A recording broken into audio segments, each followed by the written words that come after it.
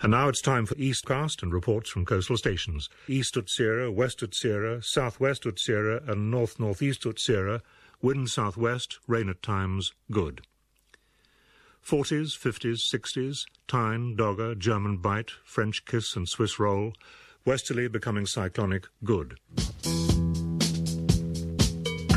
Right here in London's East End. Operating at any level, any time, anywhere, and with anybody. Who are they? One might be your secretary, your doctor's receptionist, or a dancer in a go-go club. They're coming for you. Look, there comes one of them now.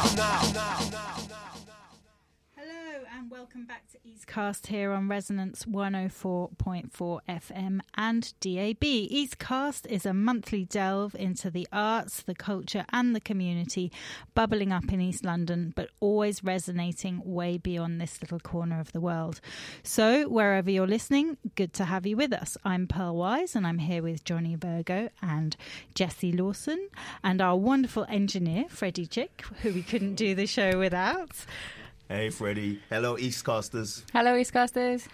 So this month, we hear about how you can join a pilgrimage to the dawn of life in the Epping Forest. And we meet multifaceted artist Simon Milner, head of a torrid exhibition in Dalston. We also get to hear from Rob Pratten, a transmedia creator and entrepreneur from London's East End, to discuss some of the work he's been doing with his company, Conducttr. And I've been chatting to the people of Kingsland Road about periods. But first, let's introduce you to Asma, Shah and Roxi Jahanshani from East London-based company You Make It, who are on a mission to totally transform local young women's lives. And they're also joined by Sharon Adam, who a You Make It graduate, who's here to tell us how the scheme worked for her. Welcome. Thank you. So, first of all, Asma, tell us about You Make It. What is it that you do and how did you start? So You Make It is an organisation that I set up 6 years ago. With no funding, but just a lot of a passion and a will to ensure that young women from similar backgrounds to myself were able to really understand and achieve their full potential. I set You Make It up for 3 reasons. One of the main reasons was that my late single mother had died of cancer, and that got me thinking really long and hard about my start in life. Brought up in a council estate in Peckham. My mum had run away from my dad, raised 4 girls, but during her lifetime had really progressed a career for herself professionally. And so I thought a lot about what it was that she'd managed to access and what we'd managed to access to make myself and my sisters have kind of professional, quite fulfilling professional lives. At the same time, 2011, when I set it up, was the time of austerity. It was very clear to me that the government didn't really give a toss about women like us. And also I'd been living in the East End of London, in a really gentrified bit actually, and I got really quite angry about the growing gaps between rich and poor, black and white. So the programme engages young unemployed women, mostly black and Asian, from the East End of London in a really exciting programme of activities that basically helps them build relationships with people and places in the East End they wouldn't normally have access to, and to discover their true potential and to really work towards achieving, their dreams. And that could be in the creative fields, or it could be in any area really that they're interested in. Thank you. So, Roxi, tell us a bit how the programme works. How do people enrol? Where do you find them? And then what do you do with them? Sure. So we find most of our women at job centres actually across Hackney and Tower Hamlets, but also get a few peer referrals, people who've been through the programme, and also some people who get referred from universities like University of East London, who've had a lot of graduates from in the past.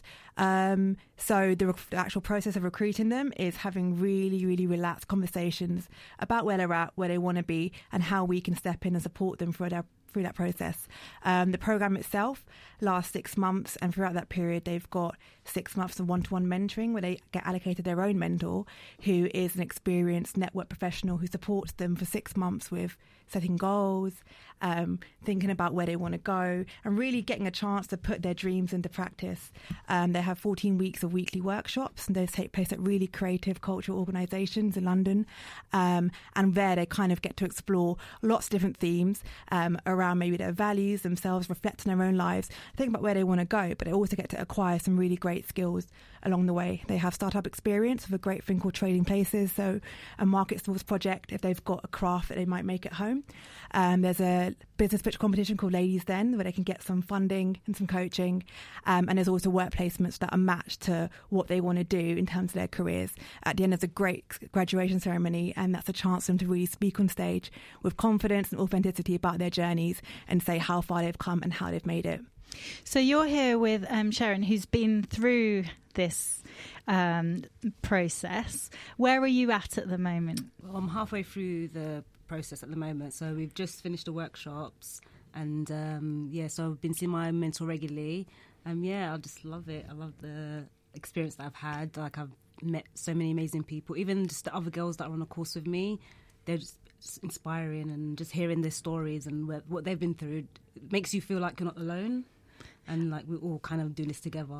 So mentoring's really important for you, isn't it, Asma? So you've set up training for mentors as well, so you teach people how to be a mentor and how to give the best of themselves. Absolutely. So I've been mentored before. I did something called the Claw Leadership Programme for people who are established in the cultural sector, and I don't think mentors always know what's expected of them. As mentees don't really know what to expect from the mentor. So we've got this fantastic Gestalt psychologist whose whole area of passion is mentoring, and she trains all mentors in the art of mentoring and also trains the mentees in knowing what to expect of their mentor, so those relationships are really productive and fulfilling and no one really loses direction.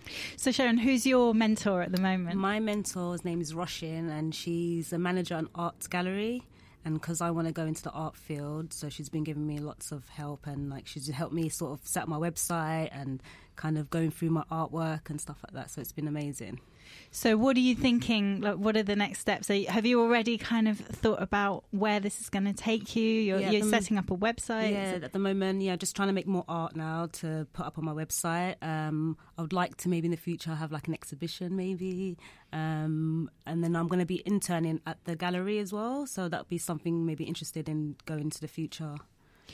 Great. One of the things I've noticed is that it's the whole network thing, and I think that's really important because often people take for granted that they have these networks, and you grow up with parents who have networks, and if you don't have that, you have to create them. So how do you do that?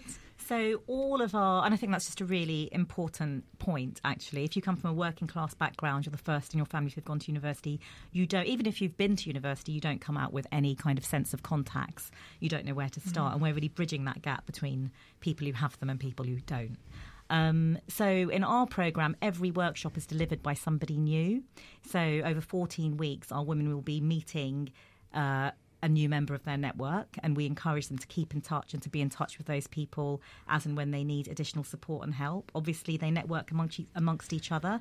I think the peer network is not to be underestimated. All of these women are committed and determined to going somewhere in their life, and so we really encourage women to keep in touch beyond the programme. And that's, it's a very organic process of networking. It's not a kind of this is how you network. It's more about making people meet people they wouldn't typically meet, whether that's through a placement host, a mentor, or someone delivering a workshop.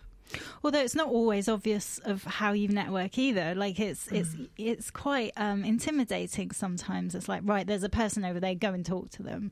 So, I mean, is that kind of something you help people with? Yeah, I think just by the example of you make it and how I set it up. I mean, I think that's the first sort of really inspiring example that our women learn about, which is that, I had no money setting this up, but what I did have was an enormous bank of contacts socially and professionally that I'd accumulated in the 20 years leading up to setting this up. And so when I tell the women that this all, 6 years ago started by me just asking people for favours, remembering people who I thought I had a bit of resonance and synergy with if they could get involved, it's more through example that they understand the power of networks and the stories that people on the programme tell them about how they got things going. And I think that really encourages women to do the same as they move forward with their ambitions.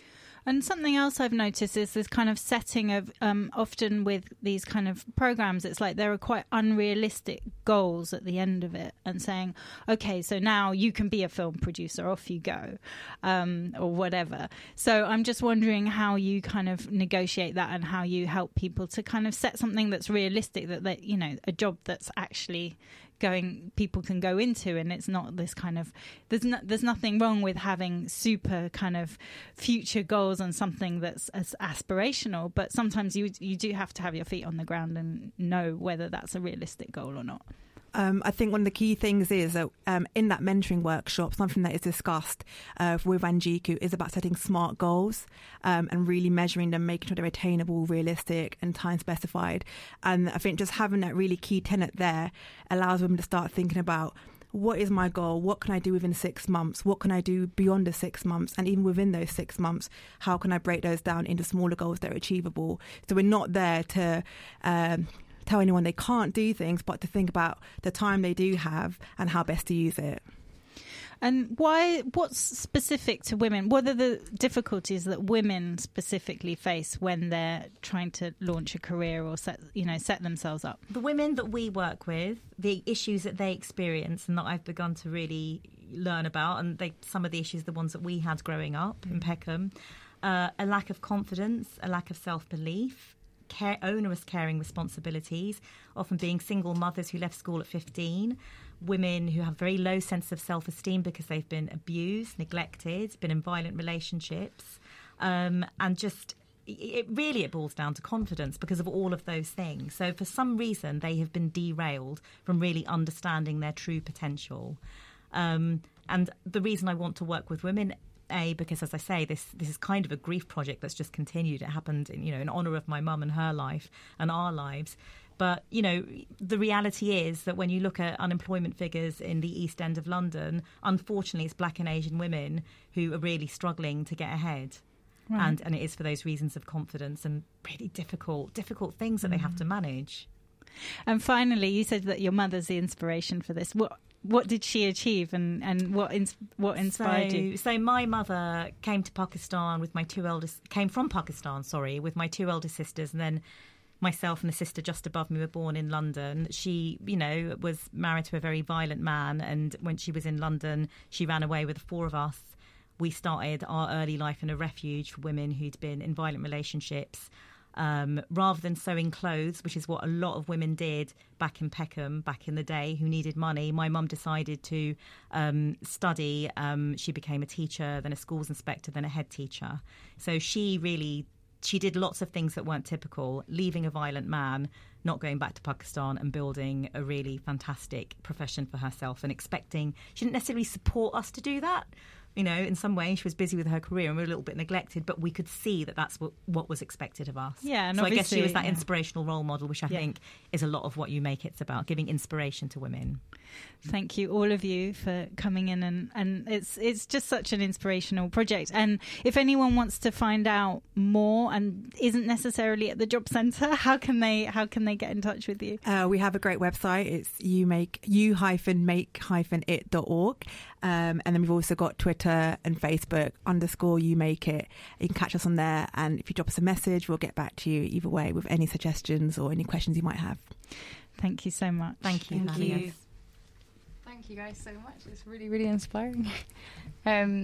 We are now going to hear about a really unique event taking place in Epping Forest later this month.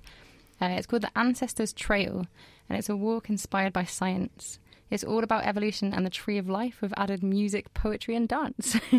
And it started out in Somerset and moved to East London 4 years ago and has branched out internationally with other trails happening in the US, Canada and in Russia as well. Our reporter Celia Robbins has more.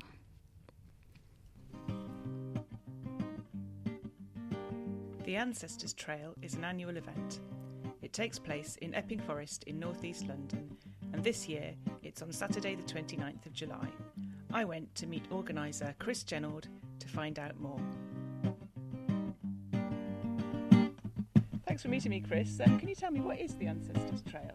It's a walk across Epping Forest inspired by the Tree of Life. Every step you take, you're going backwards in time, because we're starting at the present day, where you start from is the present day, and you walk back in time.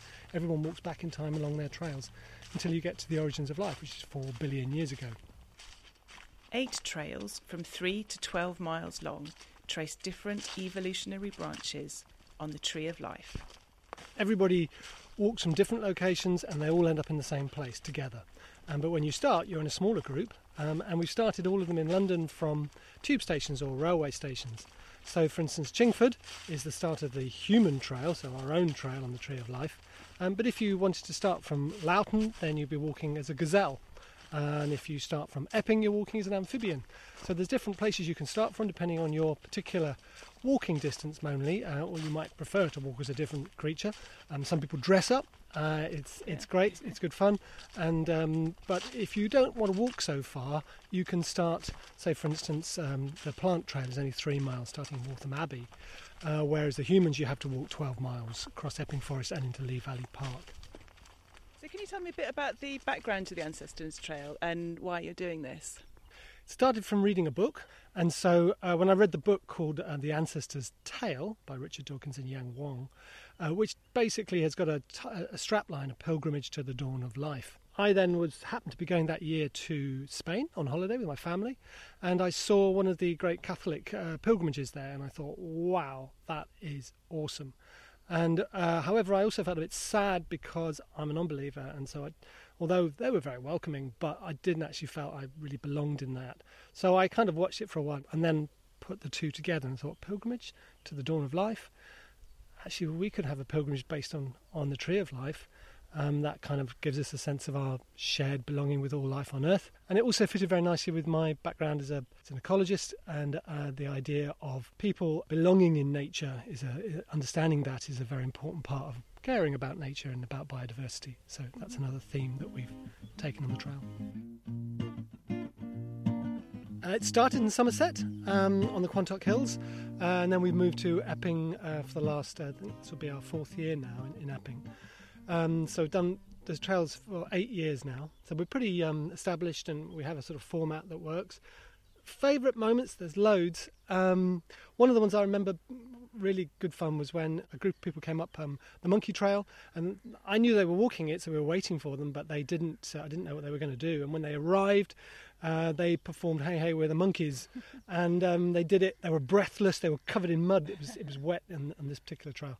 And it was a great moment. They just did it so well, and the people were so appreciative of it. So there's moments like that. I think the best moments are where people come and bring something to the trail that I don't know as the organiser. So it has got that sort of community feel about it, where people are going to do things relating to nature and are belonging within it, and in many different art forms and ways of expressing things. So if somebody was going to come along and join you on the 29th of July, what could they expect? Well, they'd come to a tube station or a train station, and there they'll be met by a guide, a volunteer. And that person will basically guide them along a route, and they'll then make sure that we rendezvous with other walkers who started from other locations. So as you walk, there'll be more and more people through the day. A lot of downtime, basically, where you can just have a chat, and that's the most lovely thing I think about the trail. Interesting people getting together, having a walk together. It's punctuated by events along the way.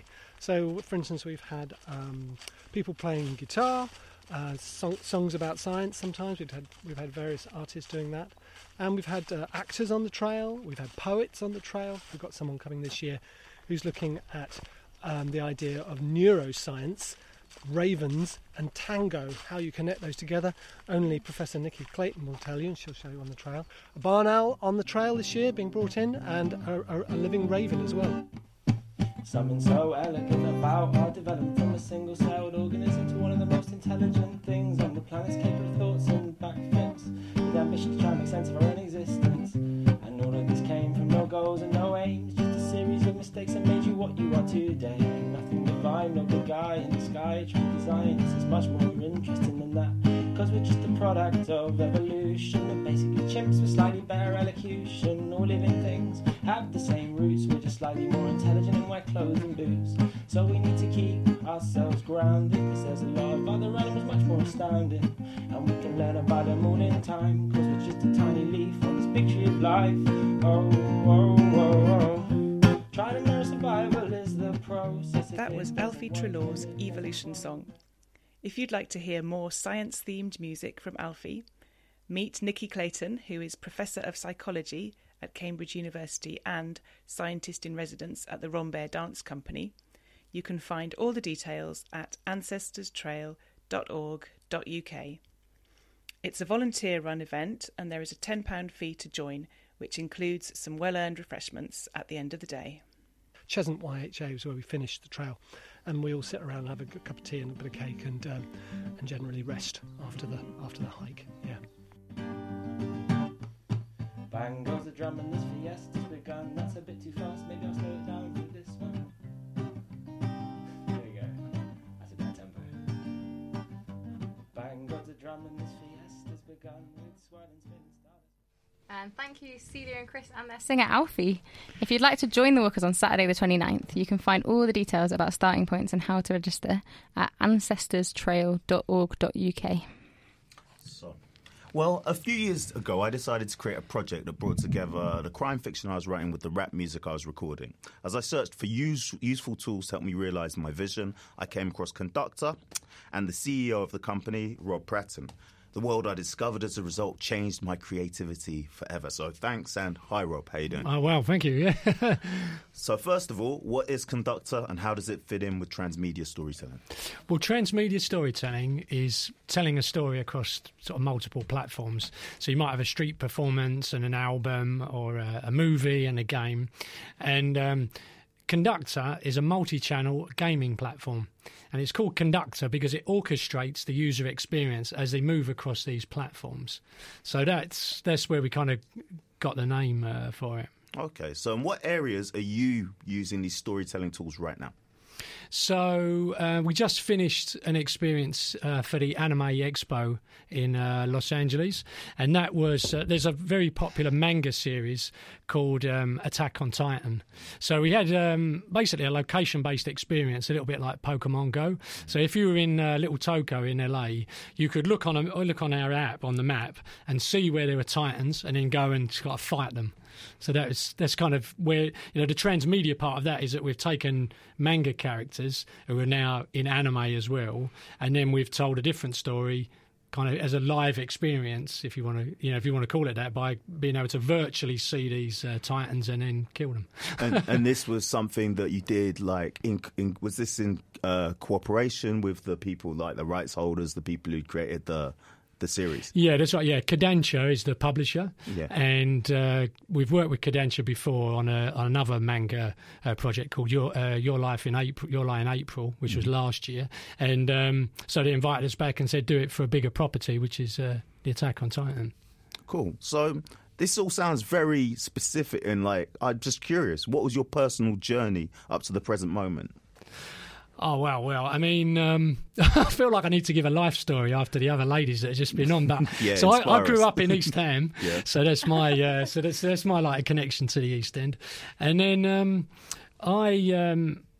I went to Ford Motor Company actually as an apprentice. Okay. So I was studying like mechanical engineering at the time, but I got really interested in microelectronics. So I was going to evening class to do that, and then Ford sponsored me to university.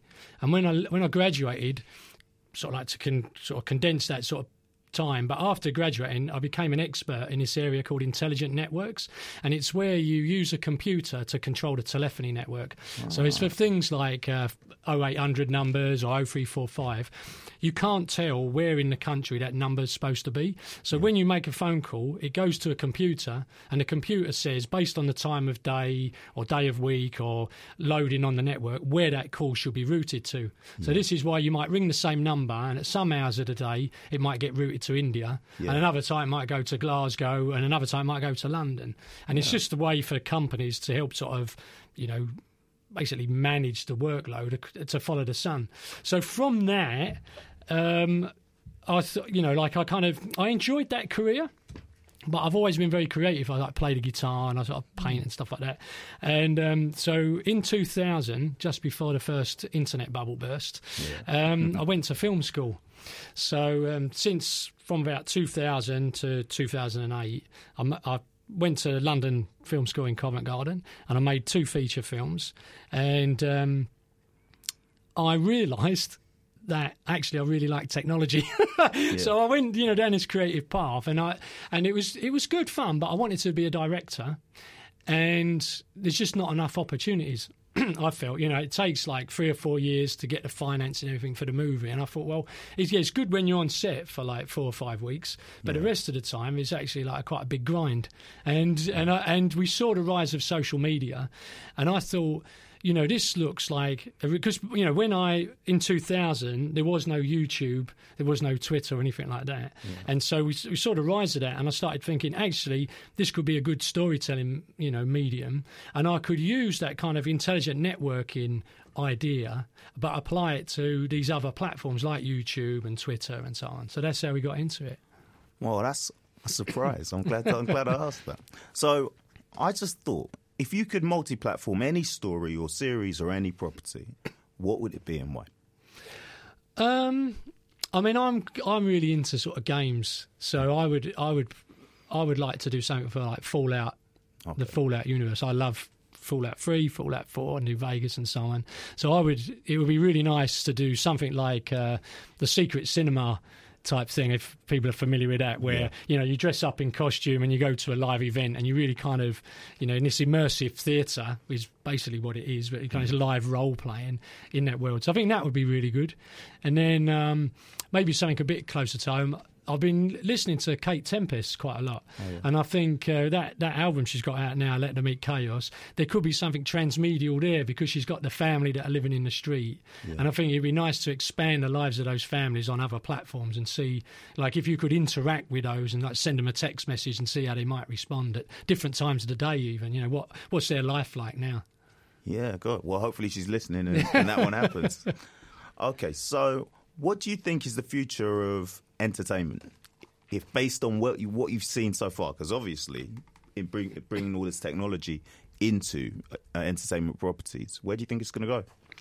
I think everything's going to become much more personalised, because with the technology, we see all of these lots of different services, from like banking to travel and so on. They're being designed so that they understand more about you, more about what you did in the past, what you like. If you look at Netflix and Amazon, like the recommendations that it makes is based on previous purchases or previous things you've watched.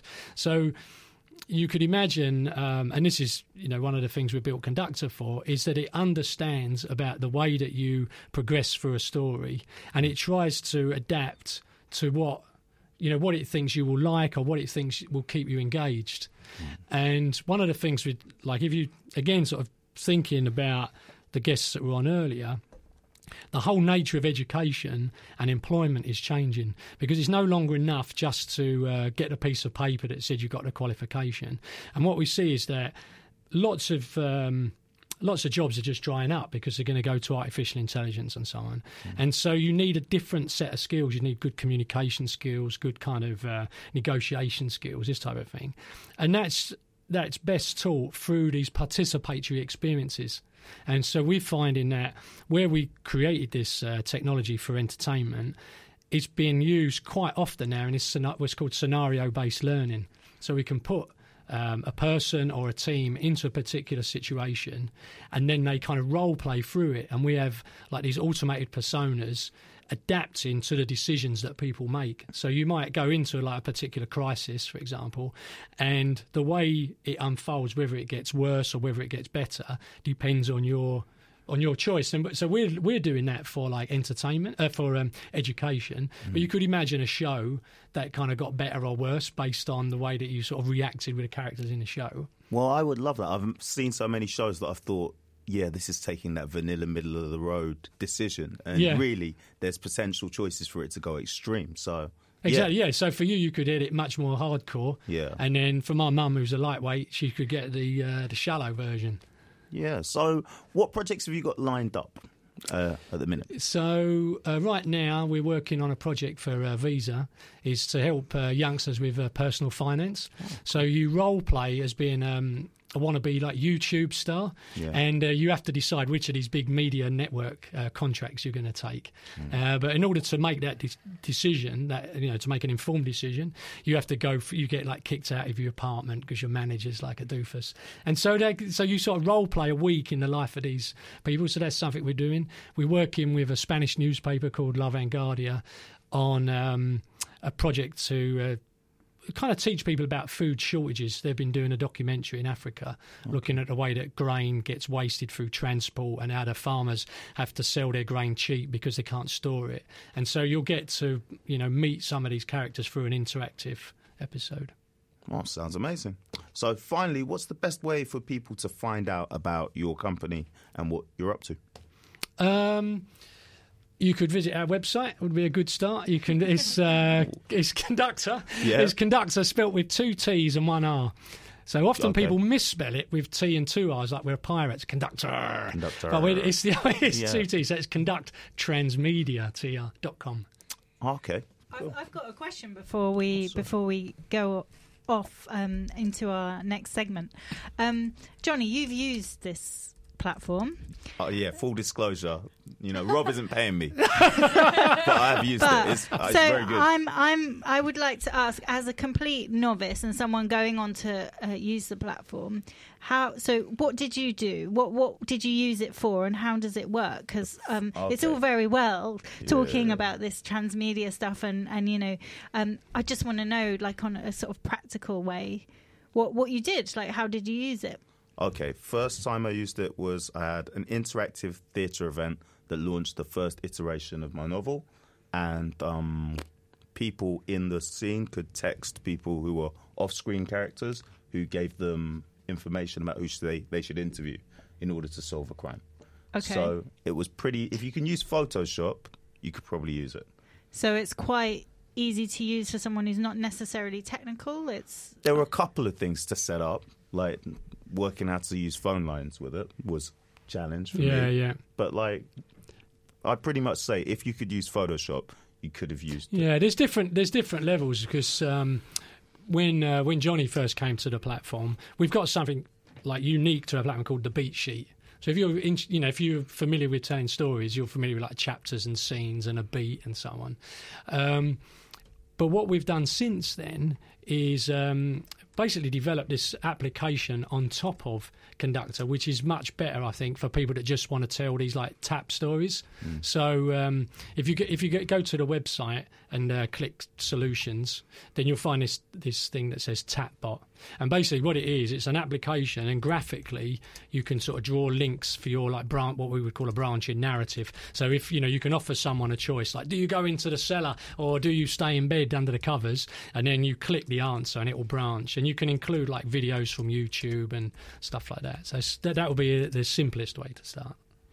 I love how these kind of choiceability stories have progressed since the books. Yeah, and the choose your own adventure. And it's like people obviously love that idea of being able to choose a path, and it just keeps developing. So yeah, it's exciting stuff to be able to do it. Yeah, it sounds like it. Thank you so much. I really want to play the YouTube one. Oh right, yeah, good. That sounds great. Cool. So thanks very much for that, Rob and Jess. Yeah, thanks, Rob. To move on to a very similar topic. So I found out last month that Menstrual Hygiene Day was on the 28th of May, and I'd missed it. I just hadn't heard that it existed, and I didn't know what it was. Now I know that Menstrual Hygiene Day is a day to raise awareness of the challenges that people in the UK and around the world face to do with menstruation, such as a lack of access to sanitary products, things like that. And this got me thinking about why I hadn't heard of Menstrual Hygiene Day. And that got me thinking about the fact that it still often feels weird and uncomfortable for me in my day-to-day life to talk about periods. So I set myself a challenge. I work in Dalston and my mum lives on a boat near Clapton. So I walked from Dalston to Clapton and stopped as many people as I could on the street as possible and asked them to talk to me about periods. And then I ended up on my mum's boat. So then I chatted to my mum about periods as well. So this next podcast is a result of those conversations. Just before we play it, it has some strong language in it. So if that's not your kind of thing, then maybe skip the next 10 minutes. Hi. How's it going? Would you mind if I interview you for a small podcast? About what? Yeah. About periods? Yes. Let's do it. Sure.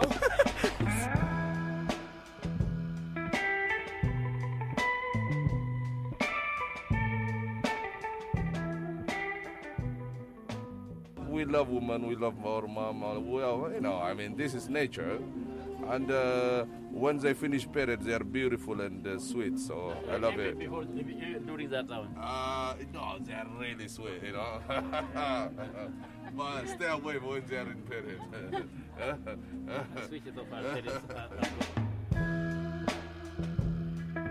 I remember hardly anything about learning about periods at school, apart from maybe a 2D diagram that made no sense whatsoever. When I was about 12, I thought I'd come on my period, and I told my mum that I'd come on my period, and she got like a bottle of wine out, and we were like, yeah, it's my period. She wanted to celebrate.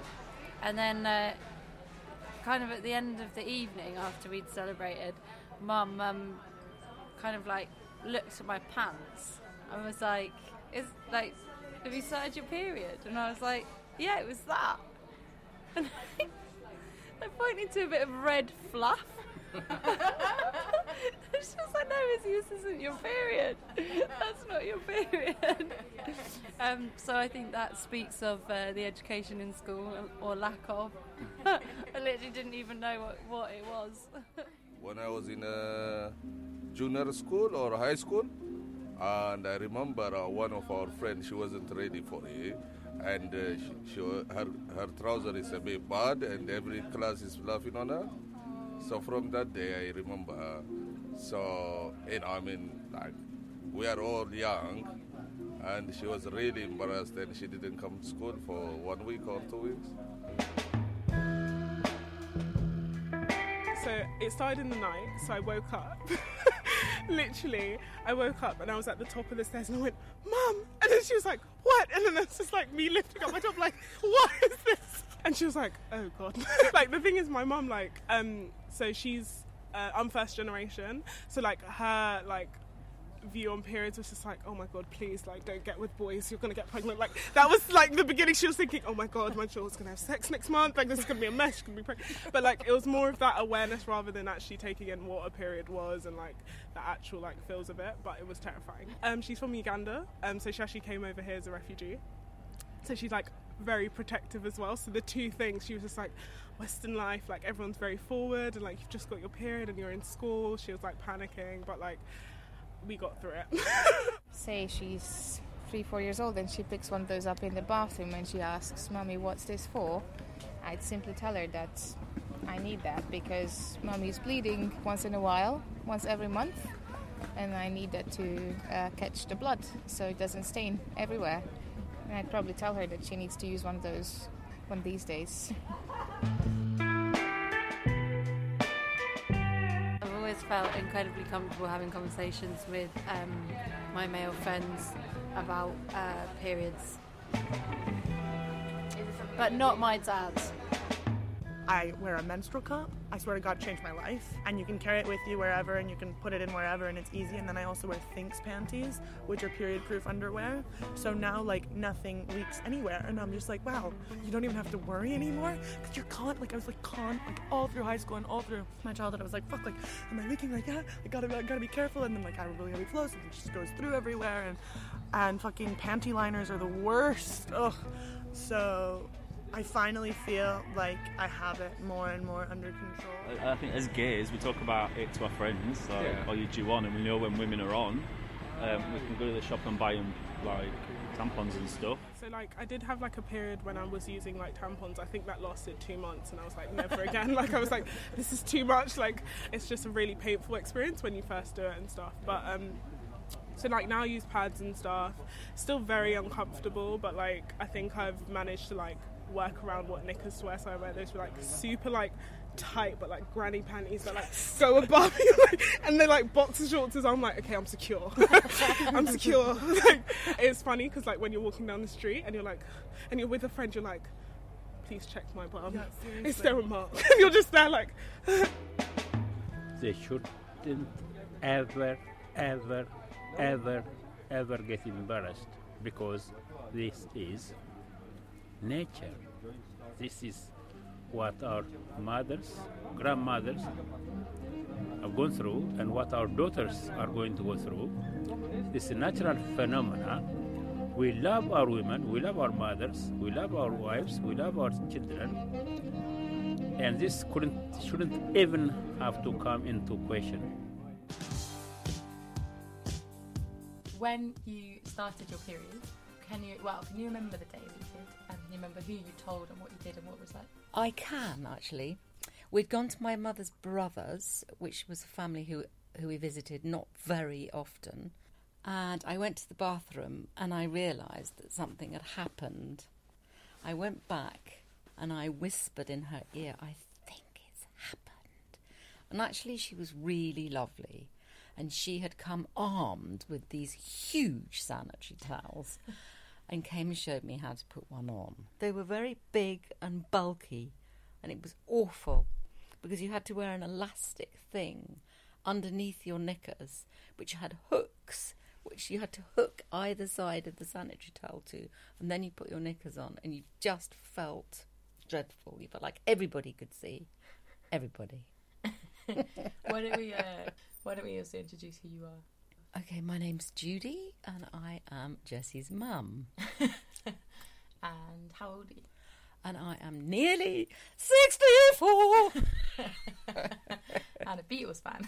And a big Beatles fan. So you were born in 1953? I was. Which is a long time ago. Quite a long time ago.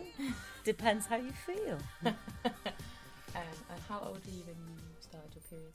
Well, I was trying to think about it. I think I was 15 before I was the legal age for having sex. I definitely remember that. So it was around that age. Why did you remember that so much? Because there were a lot of things going on in the family at the time, mainly to do with me being rather a naughty girl. Can you be a bit more explicit about what trickiness you I just loved telling lies, and I used to go off with boys and kiss them. I've heard these a bit more than kissing them. It was only kissing and fondling, Jessie. It was all pre-sex. I was under 16, definitely.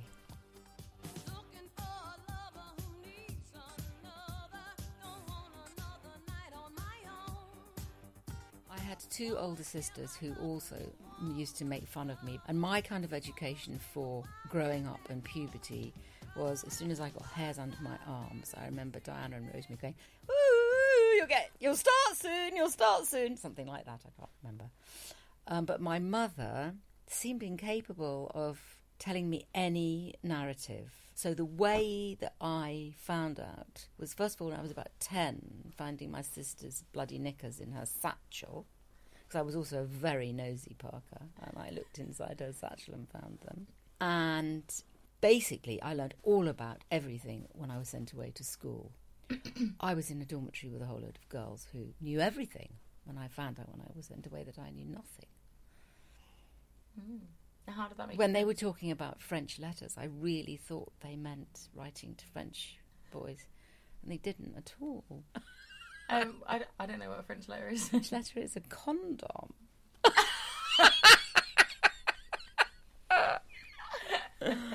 So, yes. And then, of course, I had to learn about using a Tampax as soon as I went to school. And that was the most terrifying thing I've ever done. Because although I did wank as a child a lot, and I loved getting to the fizzy bit, which is what I used to do. I was very scared about pushing something up there, probably because I had no idea about the physiology or what would happen. So I do remember trying many, many times before I succeeded, and then realising that it was fine. Yeah. Anything else to chat about? Oh, I don't think so. Cool. All right, well, thank you very much. Thank you, Jessie.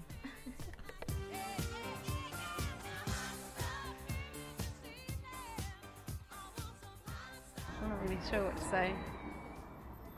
Agonising pain. Thanks, Jessie. Yeah, thanks. That was funny because while we were listening to it, it sparked off so many conversations. So it's interesting because it's something that people don't talk about, but that, as you found out, they want to. Yeah, I was saying while we were listening to it. So I walked down Kingsland High Street. I spoke to every single kind of person of age and whatever. And every single one I just went up and was like, "Do you want to talk about periods for a podcast?" And they all said yes. So I do think if you ask people questions, they do want to talk about it.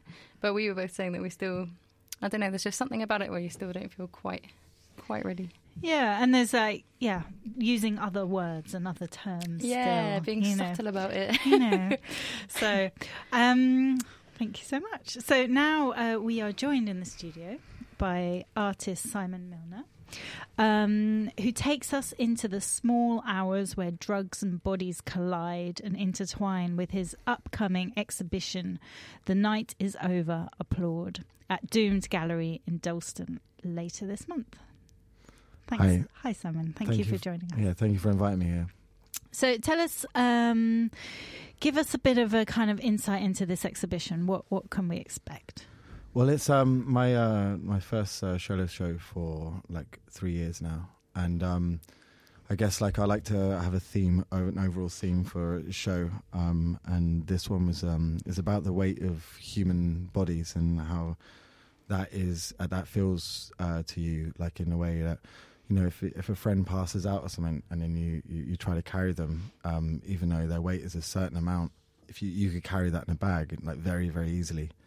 But being a human body, there seems to be added weight to it, and especially about their relationship to you, your relationship to them. There seems to be this phantom weight that seems to be very, very heavy. So I was trying to have pieces of work that reflect that, and is more of not trying to say anything in any of the works there. It's just more of to try to have an experience and try to portray this idea that there's this phantom weight within us all, and this can change. But if you care about somebody more, there's more of a weight there than I guess I don't know. It's all in your head. So so it's half built up with videos and the other half of paintings. Just this overall theme, trying to tie them in. It's very hard to have videos and paintings to correlate into, because obviously they're going to look so different. So I try to do with the paintings. I use a lot of house gloss because one, it's very cheap, and two, it has this heavy wetness that I'm trying to cross over this feeling of weight. I use whites and blacks because they're also that gives you a bit more of a night kind of idea, and also the idea of the gloss is it does it when it dries gloss. That kind of shiny effect, so it almost feels like it's just recently been done, and you can touch it and it's still wet, so it's giving it a bit more of an immediacy, it's a bit closer in that. And then the videos are quite linked to the night. They're quite voyeuristic. I've taken a lot of idea from kind of homemade porn that you see online, and how the videos of homemade porn are very, it's almost anti composition, and with the flash and on the iPhone, and everything's blown out, and you're not quite sure whereabouts you are on the human body. You don't know whose body you're on.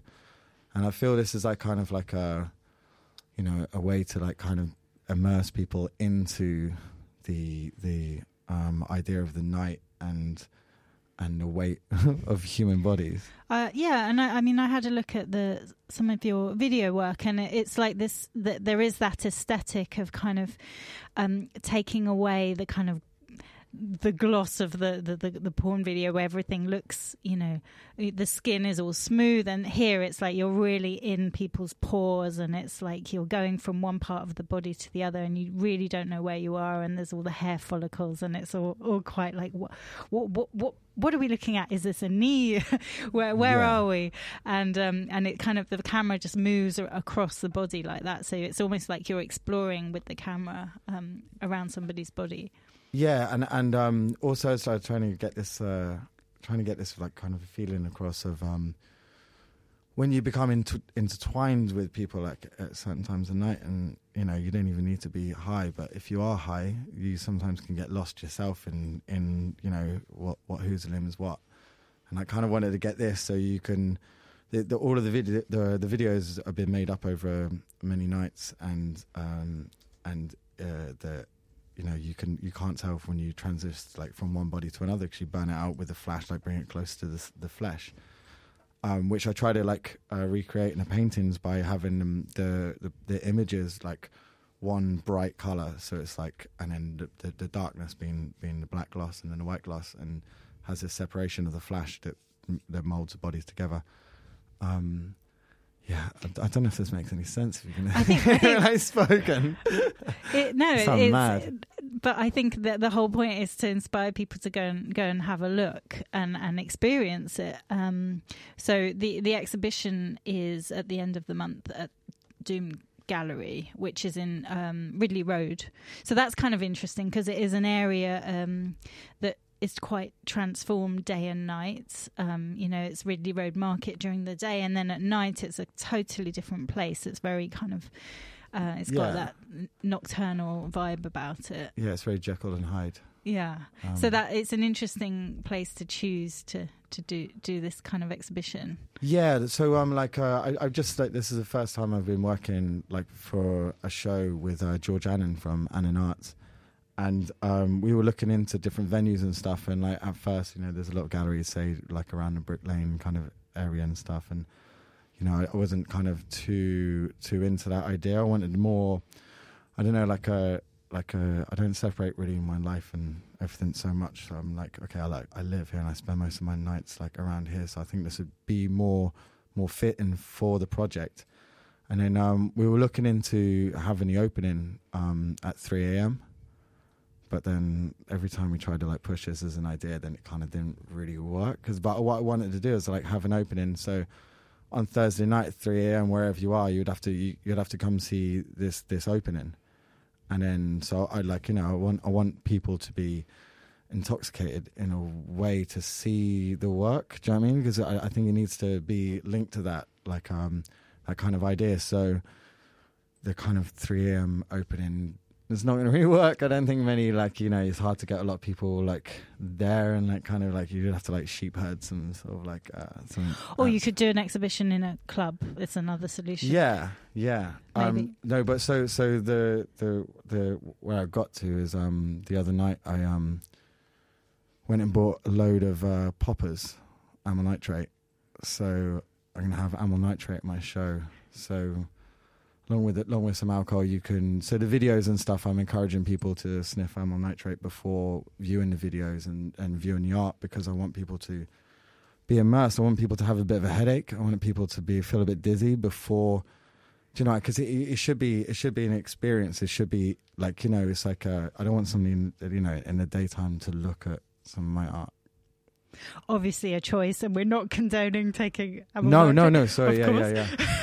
Just had to put that in. But it's an interesting idea just to get people kind of, and also the music, you compose some music for the show as well, which does have that kind of quite I don't know how to describe it, that sort of almost desperate feeling that comes at 3 a.m. and that kind of being entangled in bodies and not quite knowing where you are. You do feel that through the music that you compose for the videos as well. Yeah, so the one piece that I don't think you'll play for the show is like, because it's very minimal, and it's like it's a lot of sub bass, and so that doesn't really come across on radios, like, because not a lot of people have their radios plugged into like a big hi-fi system. But that piece is more in the idea of like everybody in London that I know lives in flats where you can hear your flatmate, and you can hear the people in the next room. So when you get intimate and stuff, everybody's like a little bit like try to like quiet and stuff. So I have a lot of atmospheric sounds of like music and stuff you can hear. So it's like one of those things that you'd like you're trying to trying to be as quiet as possible. But then there's also like you can always, whenever you try to be quiet, things end up like coming through a bit. And then the song that you actually will hear is a little bit more like a hard techno song. So that comes a bit more before you end up at the house. And just going back to you, I had a look at your work. You've got a lot of work on Instagram and on your website. And your this is quite new for you, as far as I understand, working with this more kind of abstract video form, because your paintings are all a lot more realistic, and kind of there is like an abstract feel, but there does seem to be a bit more of a kind of realism through your painting. So why have you kind of shifted, or have you always been experimenting? Well, I made my first art video like when I was in art school actually, and it was like filming outside of two trains, and the movement of the two trains, it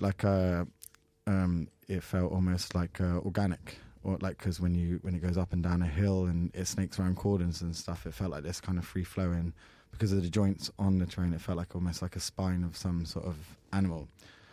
And then I made a couple of other like films and stuff, but I mainly stuck to painting. But I know sometimes it's good to go into like a different medium, because you can get like kind of stuck if you keep producing work in a certain medium. And like so I did actually a couple of other random things. I did some sort of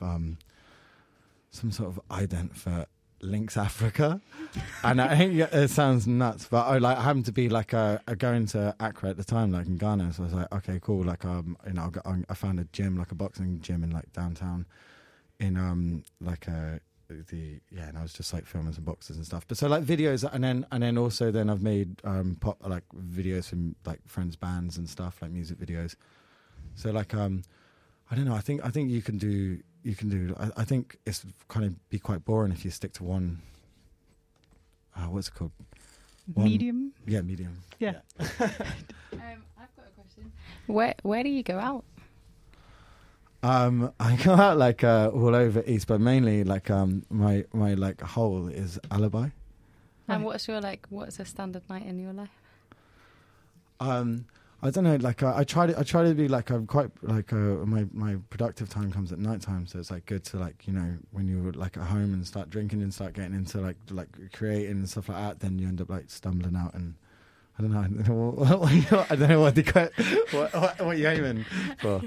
Well, I get it because like so much of your work is based around it. I was just interested. Yeah. Well, I like yeah. I think it would be like I would be lying to myself if I started to make work that was meant for the daytime. Do you know what I mean? Because like you know, so the idea of the night, the name of the night is over. Applaud. It's like it's a kind of like the idea of like you made it for another night, and like okay, like, you know, everybody know at the end of the night when everybody's just like you have this collective idea of like, okay, it's over. And it's weird that this collective idea like is so like like it's an instinct and everybody knows it. Well, except for every once in a while. Some people never want it to end, but we do have to end on that point. Sorry. I didn't know it. So, Simon Milner, thank you so much. So, The Night is Over. Applaud is at Doom Gallery on Ridley Road on the 29th and 30th of July. So, I encourage. And the opening is actually on the 27th. The opening is on the 27th. 6 o'clock. And that's the one. That's the one to go to. So this has been EastCast. It's time to say goodbye. Thank you very much for listening. We'll be back soon on Resonance 104.4 FM with more sounds and stories from East London and beyond. In the meantime, you can find everything on eastcastshow.com. And thanks again to Freddie Chick, our engineer at the helm of the show. And so we're going to play us out is Loop by Simon Milner. So thanks for listening, and join us again in September on EastCast.